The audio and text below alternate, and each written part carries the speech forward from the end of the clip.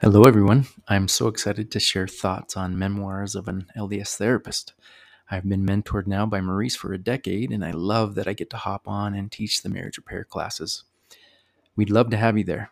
My women's marriage repair class happens Tuesday at 1 p.m. Mountain Standard Time, and men's marriage repair is Wednesdays at 2 p.m. Mountain Standard Time. You can sign up for those by going to lifechangingservices.org under Therapy Services and click on Marriage Repair Workshop. Can't wait to see you in class. I want you to consider some of the things that may cause some hesitancy or some trepidation or fear when going into season one. It could be, in the form of a codependency craving. It could be some other things that are going through your mind that say, "Ooh, don't go there yet." But if you don't mind, take some time and either say it out loud or put it in the chat. What are some of the things that make me hesitate to go into season one? What are the things that really cause some anxiety or fear to go into season one? And after you think about what causes some of that hesitancy or that fear or trepidation going into season one, just write it in the chat. I like that one. Maybe thinking that everything will go fine, but it's not like that. Yeah. Maybe having some, and we tend to, because we're that good, go into kind of rose colored glasses at times, thinking that everything's going to be rainbows and butterflies. We want to, we don't mean to feel like it couldn't be any other way, but we go in assuming sometimes that it will be fine. But we're considering all the things that we've been through in our season fours, and we're considering what their season four has been like. We're discerning all those things, and no wonder it doesn't go all rainbows and butterflies when we go into that situation. Another one that was in the chat: a loss of control. Can't control the other person, right? Yeah, and that's where the illusion of control comes in. We don't know what to do. We don't know what they're going to be like. If we're questioning too much what they may be like when they're coming into season one, that may be a really good indicator to not attend to that season one just yet. And so whenever those discontrols come in, or like I say, the illusion of control, be wary of that and know that your discernment and your instinct is saying, slow down. It's okay to slow up a little bit. The next one was not to know how to act. Fear to give too much of yourself and be hurt all over again. Perfect ones, it's hard going into those vulnerability hangovers. You go in with some really cool insights and light. You may get to the point where you're sharing some vulnerable things, and all of a sudden it gets crazy made or gaslit or something like that. And it comes in, or maybe it gets defended. Maybe they haven't got the amount of training that they need to in that moment to enter into season one effectively.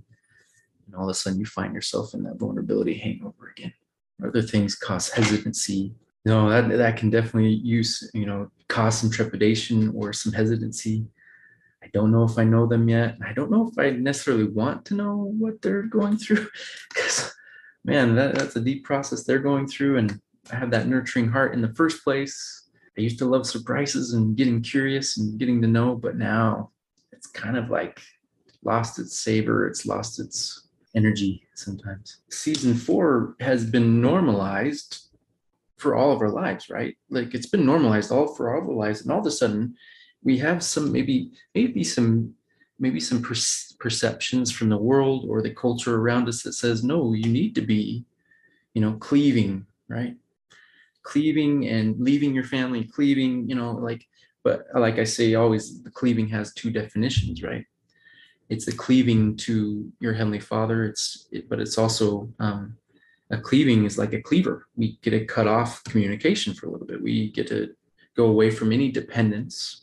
We cleave from our parents and cleave unto our spouse. But we want to watch out for that codependency cleaving, right? I'm here because I'm obligated to. I'm duty bound to be here with you, even though I'm dying inside, and the sight of you sometimes doesn't make me feel rainbows and butterflies. I'm dying right now. I'm extremely hurt right now. And so being able to validate that distance because it's been normalized all our life. After a date, we were able to go back to our, apartment, have a little pillow talk with, roomies or whatever. Maybe not the guys. We never really, well, maybe we did do that a little bit, but like we were able to separate from that situation if it was good or if it was not such a big hit of a date. We were able to navigate and talk and consider and write our journal about those things.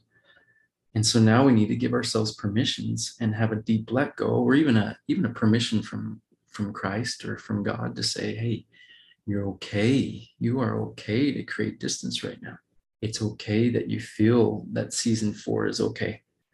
Let's have fun. Let's have a lot of insight and light throughout this season 4 so we can go in with some confidence into season 1.